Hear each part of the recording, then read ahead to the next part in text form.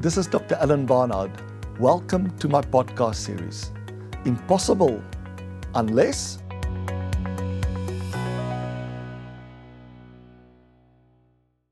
Hi, my name is Dr. Alan Barnard. Welcome to episode 1 of my podcast series. In this podcast series, I'll be sharing insights gained over the past 2 decades or so through the research and field experience of my lab, Goldert Research Labs. Our vision is to help individuals and organizations make better, faster decisions when it really matters. That means we have to understand why people make and often repeat bad decisions. Well, some bad decisions are simply unavoidable, and many of those that are avoidable are not consequential. We focus on understanding the causes behind those avoidable and consequential decision mistakes or delays.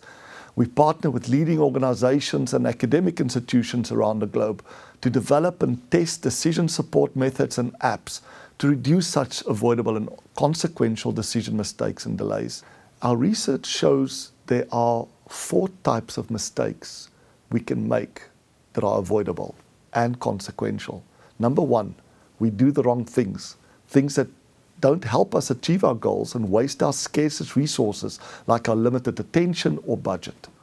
Number 2, we don't do the right things and we end up trapped in this vicious cycle of coming up with explanations of why we didn't and then developing recovery plans and then as a result not having the capacity to actually do what could have helped. Number 3, we do the right things wrong. We multitask, we spread our resources too thin, causing everything to take longer and just getting less done. And number 4, my personal favorite, we repeat mistakes number 1 and 3. We don't seem to learn from experience always. But why do we make these 4 decision mistakes? Well, one hypothesis is called VUCA.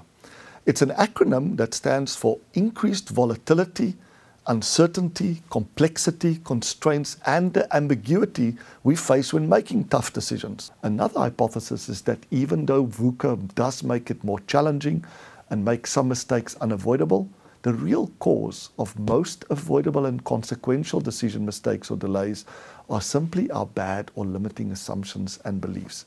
And by bad, I don't mean right or wrong. I simply mean helpful or harmful. One of the least helpful or even harmful of these assumptions or beliefs is it's impossible. Why? Henry Ford's beautiful quote provides insights to this question. He famously said, whether you believe you can do something or can't, you are right. If you believe you can, it's really helpful if it makes you try something. And maybe you realize that what you thought was simply impossible is in fact possible just because you tried. You might be wondering why the title of my podcast series is Impossible Unless? Of course, there's a story behind it. Impossible Unless is the name of a simple but incredibly powerful process I developed out of necessity. They say necessity is the mother of invention. Well, certainly in this case, it was absolutely true. In May 2007, I was asked to do a presentation to a large group of mine managers at one of the largest coal mines in Africa. They had a major challenge. Their target was 12 million tons per year. After 4 months into the year, they had produced only slightly over 3 million tons. They were way behind and facing serious risks of paying penalties for non-delivery to contract customers, and even worse, facing the risk of another round of layoffs. What to do? Well, the mine manager thought that the problem was that they just didn't have enough capacity, that they had a production bottleneck or constraint. And since I was an expert in applying theory of constraints to organizations with similar challenges, I was involved to teach them about TOC. But their situation was different. They believed that they already were using TOC to debottleneck their whole mining operation and that they were doing the best that they can. I realized the slides I was planning to use would not work, so I had to improvise. First, I had to find a way to show them that in fact they had the management attention and budget, the 2 scarcest resources in any organization, if they simply stopped wasting it with mistake 1, doing things that were not helping them achieve their goal of getting more tons. We had to find a way of what can they stop doing, or at least freeze to give them that capacity and budget to start the things that could really help. So I got them to list all the initiatives they were working on. I stopped them at about 100. It was shocking to find out that only 5 out of the 100 actually helped them to do more tons. Once they realized this, they immediately took action. They took a decision to stop or at least freeze all those that weren't helping.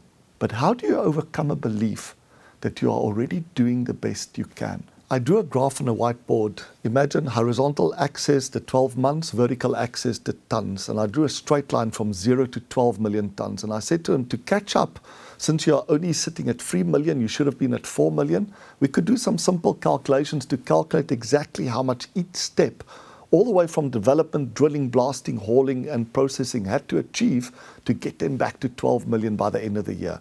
And then I asked the team responsible for the first process, development, the guys that had to make enough ore available to ensure the drag lines were never starved, how will they achieve the around 1.3 million tons per month they needed to catch up? The frustrated and almost angry response, it's impossible. If it was possible, we would be bloody doing it. And then I asked, it's impossible unless, and I just let it hang there. Well, I'm a pretty big guy, 6'5", 220 pounds. It was pretty intimidating to be stared down by these 60 miners. After what felt like a very, very long, uncomfortable silence, the miner of the development team replied angrily, "Okay, I'll play your bloody game," he shouted at me, and then proceeded to tell me what he would have done if it was up to him, if it was his mine, but that the management would never agree. Why? Because it would just cost too much. Well, I reminded him that at $20 per ton margin and an extra 300 tons a month was $6 million. He realized that his plan would cost way less than $6 million, and it was approved immediately on the spot. With this simple question, impossible unless, he exposed all the conditions that, if it could be put in place, would make the impossible possible. It was a very elegant solution to quickly expose and challenge the many self-limiting assumptions we walk around with. It's impossible. It will cost too much. They will never agree. We just don't have the time. Once these specific limiting conditions or constraints are known, everybody can contribute to find simple, low-cost ways to make it possible. I simply repeated the same process, the same questions for each of the remaining processes. The outcome was pretty incredible. Within less than a day, we created a plan, a robust plan, not just to recover and sustain the throughput requirements to achieve 12 million tons a year, but actually to exceed it. The client was happy, the shareholders were happy, the management team and employees for the first time received bonuses. So what was the process I discovered you can follow when faced with a similar challenge in your environment to achieve a step change in performance, whether in your organization or in your personal life? Step 1, create a target that is so ambitious it triggers you or others to say, it's impossible. And then ask yourself or them, it's impossible unless? When we ask ourselves or somebody else that simple question, impossible unless, and we slow down our thinking to reflect on it, we are allowing our minds to come up with all the reasons why we believe we can't do it, the self-limiting assumptions or beliefs.